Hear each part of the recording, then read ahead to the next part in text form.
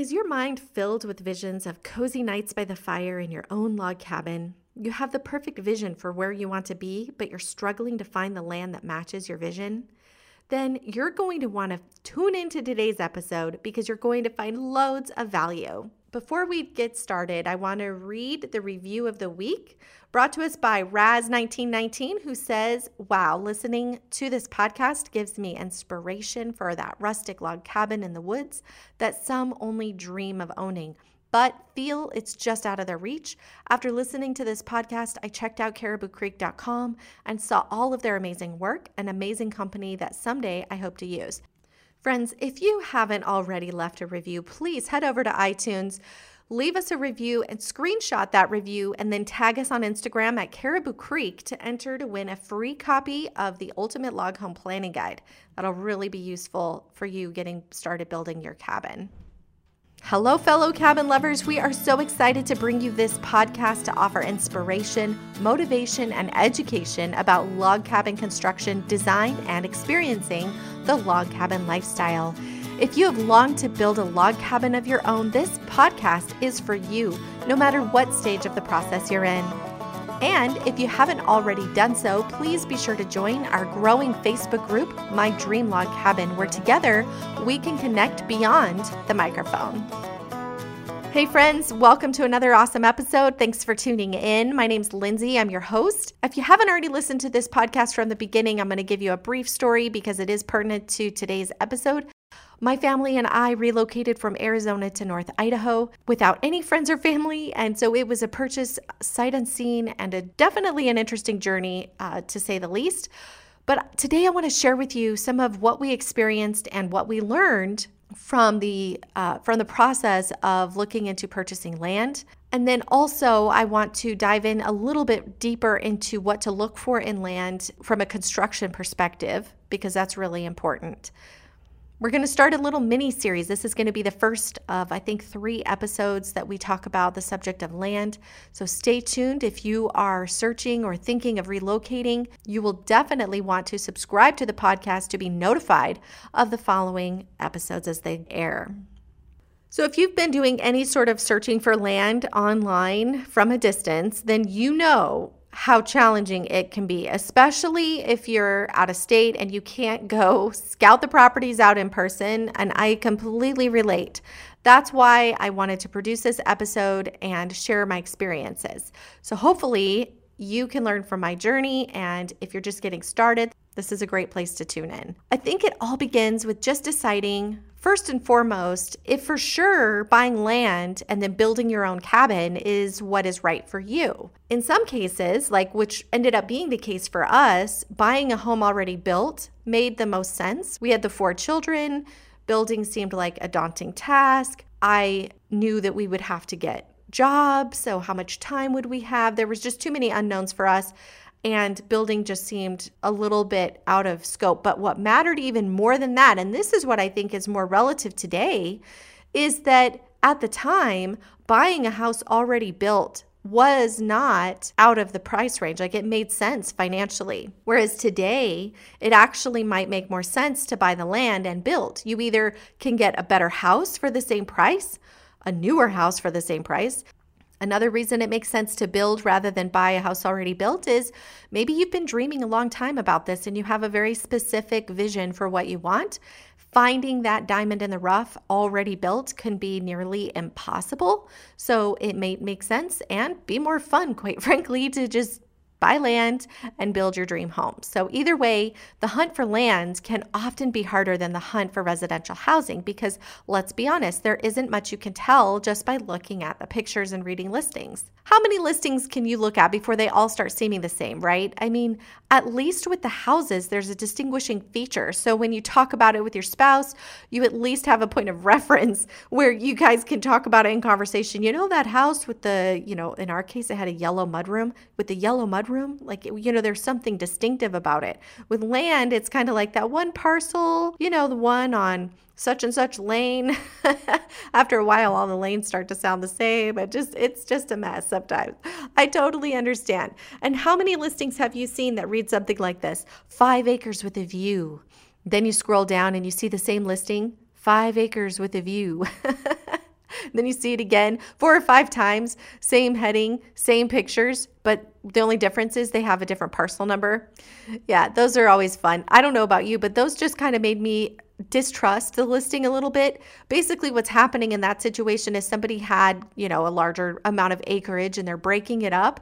But rather than take individual pictures of each lot, they just take one really nice picture to get your attention and then plaster it all over the place. So ultimately, you may as well just go check it out and decide first if you want to do that. So that's the tricky part when you're coming from a distance. Even if you have a realtor who can go to the site and do a video shoot for you, it's difficult. Here's what I learned from my experience. This is kind of how we started. And I think if I was to sit in front of you and you asked me right now, hey, Lindsay, I'm getting ready to relocate. What do you think is the best thing I can do to go about this process? I would say, hey, if you're just getting started, the first thing to do is to not necessarily just look for listings at this stage. Look for location. Location, right? That's what they all say.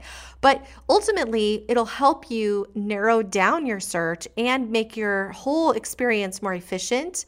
Let me explain here as we go deeper into this. Start by making a list of things that you want to have at your place. So for example, is having a stellar view a must for you? If so, what do you want to see? A scene with water? Does the water need to be a river, a stream, or do you want a lake? Or how about just a canyon or a beautiful landscape?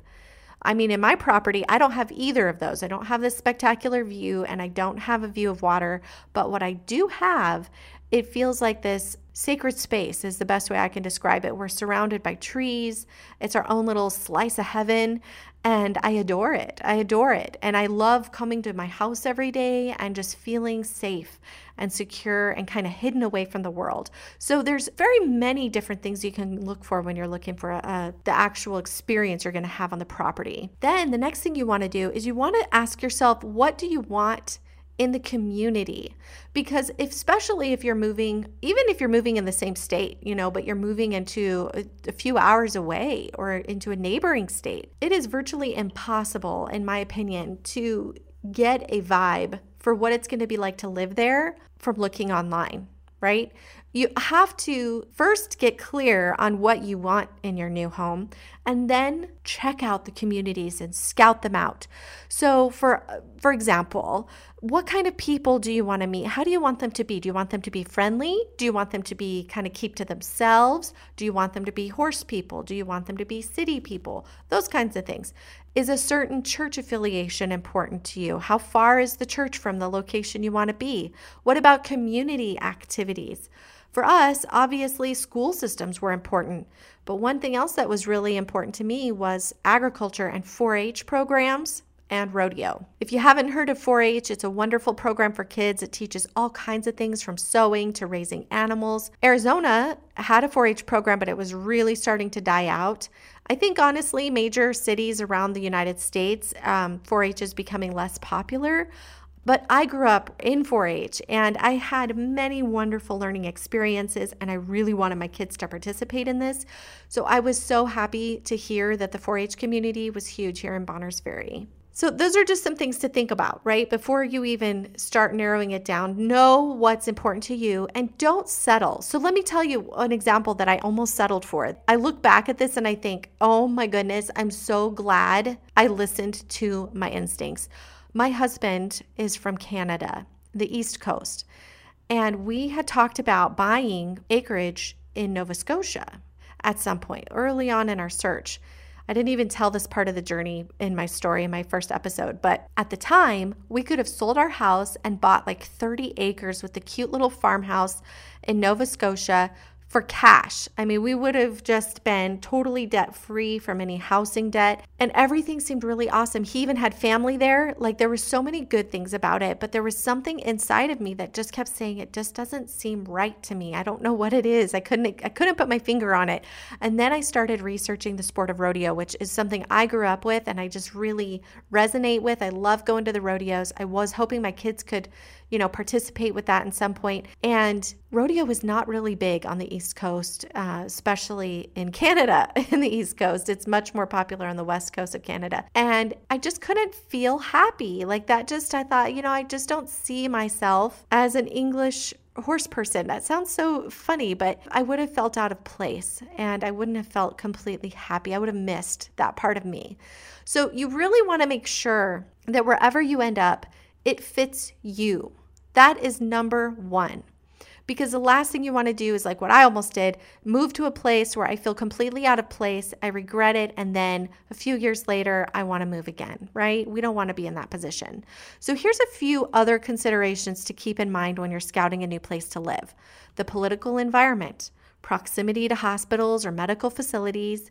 If you're a movie buff, maybe you really like to go to the movies. Make sure there's a movie theater nearby that is a major movie theater and has the ones you want to see. City activities that you like to do. Maybe you like to hang out at the mall or go to, shops.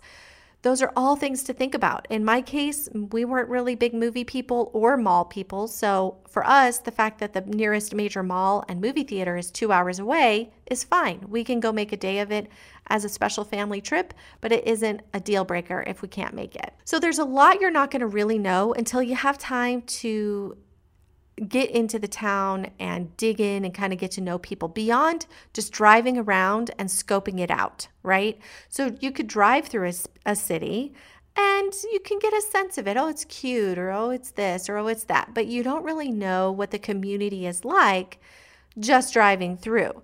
So here's my recommendation. Talk to people.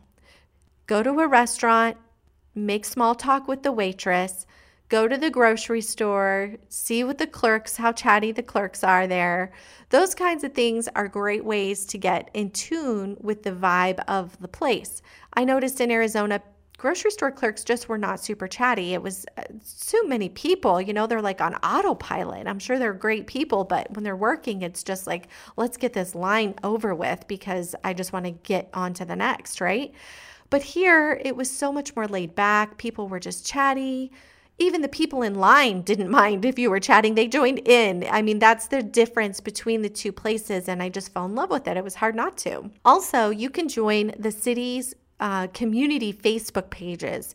So, for example, you know how you see a lot of times buy and sell groups in certain cities? If you join some of those cities, you just observe what's going on, or sometimes they have like community discussion groups. Those would be great places to also kind of see what people are talking about, what kind of things they're complaining about. Those are some good ways to find out what's really happening in a town. And I truly strongly recommend investing time in finding out as much as you can about the area before you buy or build. And again, that goes back to before you even start scouting property. But once you have it narrowed down, like for us, we had it pretty much narrowed down to where we were going to live somewhere between Sandpoint and Canadian border, right? That to me is a very specific location. All the properties that we would want to scout in that area are within, an hour to 2 hours of driving. And I'm not going to come here and then end up spending my day looking for properties and dividing the state up, right? Oh, I'm going to go look in the middle of the state, and I'm going to go look north. I already had spent time driving through the entire state. I already knew what area I wanted to be in, and that was my first trip. Then I want to switch gears a little bit now because I want to talk more about specifically the property and what to take into consideration once you've decided on a place. Some of what we're about to talk about, we are going to dive into with our realtor friend on the next episode. So again, stay tuned because it gets really detailed in this area. You're going to learn some tips that can save you not just time, but money. And you're going to want to listen to that. Okay, one more little pointer I learned from my experience is you want to really make sure you're very specific and clear on what's important to you in the property. So we had a list of must-haves, and then we kind of, on that list, we had things that were important but not required. Okay, so being specific is important because it is so easy to get caught up in the excitement.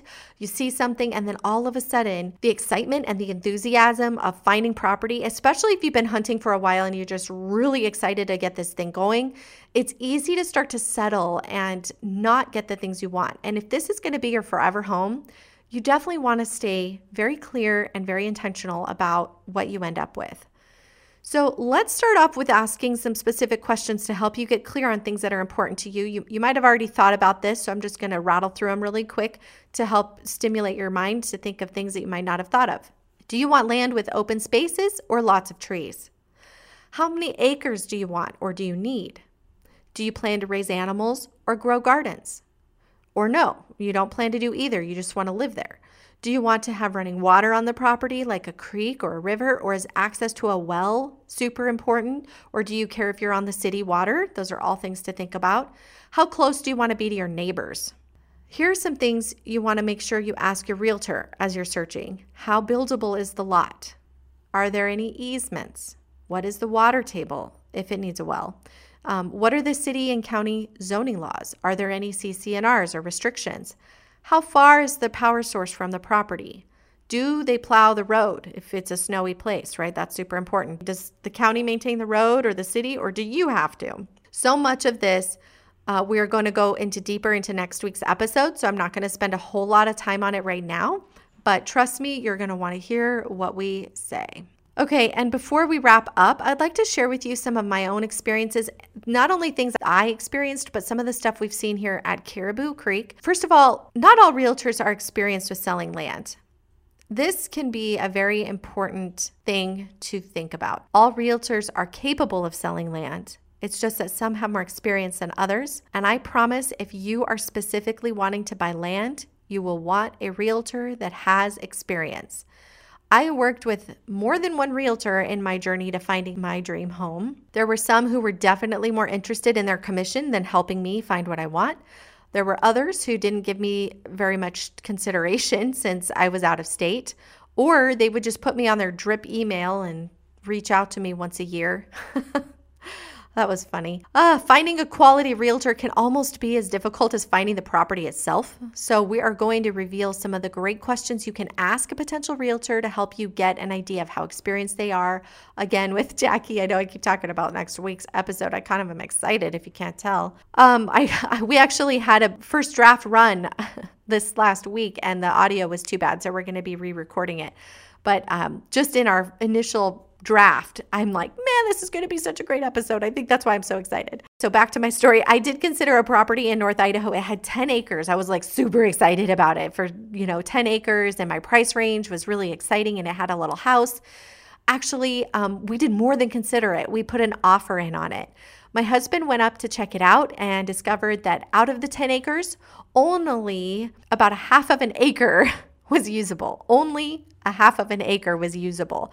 The house and the small yard, that was it. That was the usable spot. Since we wanted animals and we wanted to garden, it really wouldn't have worked for us. But here's the thing, and this is where I'm telling you my experience of be clear about what you want. I was willing to settle for that. Well, partly I was willing to settle, and partly I didn't understand what my needs were. That is kind of a truth there, because at the time when I was just getting started, I didn't know what it meant when it said marshland. And they didn't have that out, by the way. That wasn't in the listing. That was something my husband found out when he went and looked at the property. So it wasn't like I knew going into it that it was marshland. But when he got there, we already had the house under contract. He said, honey, I don't know. He said, it's on a big hill and most of it's really wet and soggy, just walking around in the grass. It's super soggy. And mind you, it was October, so it might have just been a real rainy season. But he just felt that it was going to be really difficult to cultivate the land for the things that we wanted.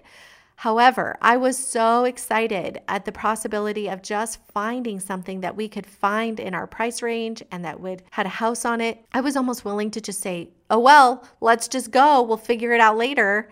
And thankfully, it didn't work out because the house was on a post and pier foundation. It wasn't something we could finance. So hallelujah. It was like God was looking out for me. Another situation we looked at, the house had an easement. And again, this is one of those moments where I didn't know what that meant. The neighbors in the adjacent house had to drive through our property to get to their property. So living in Arizona in the city, which is where I lived, even when I lived in the country, I never really experienced this. So I wasn't familiar with what it could mean for me. All the houses had access to a road where I came from. At least that's what I had seen. So when the realtor explained it in more detail, she also made sure to advise us that we could run into potential legal issues. And that really wasn't something we wanted to think about. Not only that, but with 4 kids, it just didn't seem like a very safe environment for us to have random people driving through our property, especially if our kids were outside playing, and it felt like a bit of a privacy invasion. So thankfully, we had a great realtor who steered us away from that, but that's something to think about. Lastly, this story here is one that really gets my attention, and thankfully, this particular person wasn't me because I wouldn't have had the money. This situation would have devastated me and probably completely kiboshed my whole cabin dream. But here at Caribou, we had a customer who had called us. He was so excited. He finally found land. He was ready to get going with his cabin plans. And he had some people out getting ready to get the property ready and get the utilities out there. And they were drilling for a well. And they kept drilling. And they kept drilling, and they were not hitting the water table. And he was looking at basically spending either another $25,000 to get that deeper to see if they hit a water table or pull out and sell the land. And he did decide ultimately to sell the land. He took a loss, and then he went out and found another piece of property. But that's what I'm talking about when I say you want to make sure the land is buildable. There is so much that goes into it. You're definitely going to want to hear next week's episode with Jackie Wakefield. So thanks for tuning in. I hope this helps you. I hope it gets your mind thinking and expanding. And I certainly hope people listening to this will be able to learn from my mistakes and things I've seen. Hey friends, if you haven't done so already, it sure would mean the world to us if you would please subscribe to the show and leave us a review on iTunes. Also, we're always looking for people who are willing to share their story of how they attained the log cabin dream.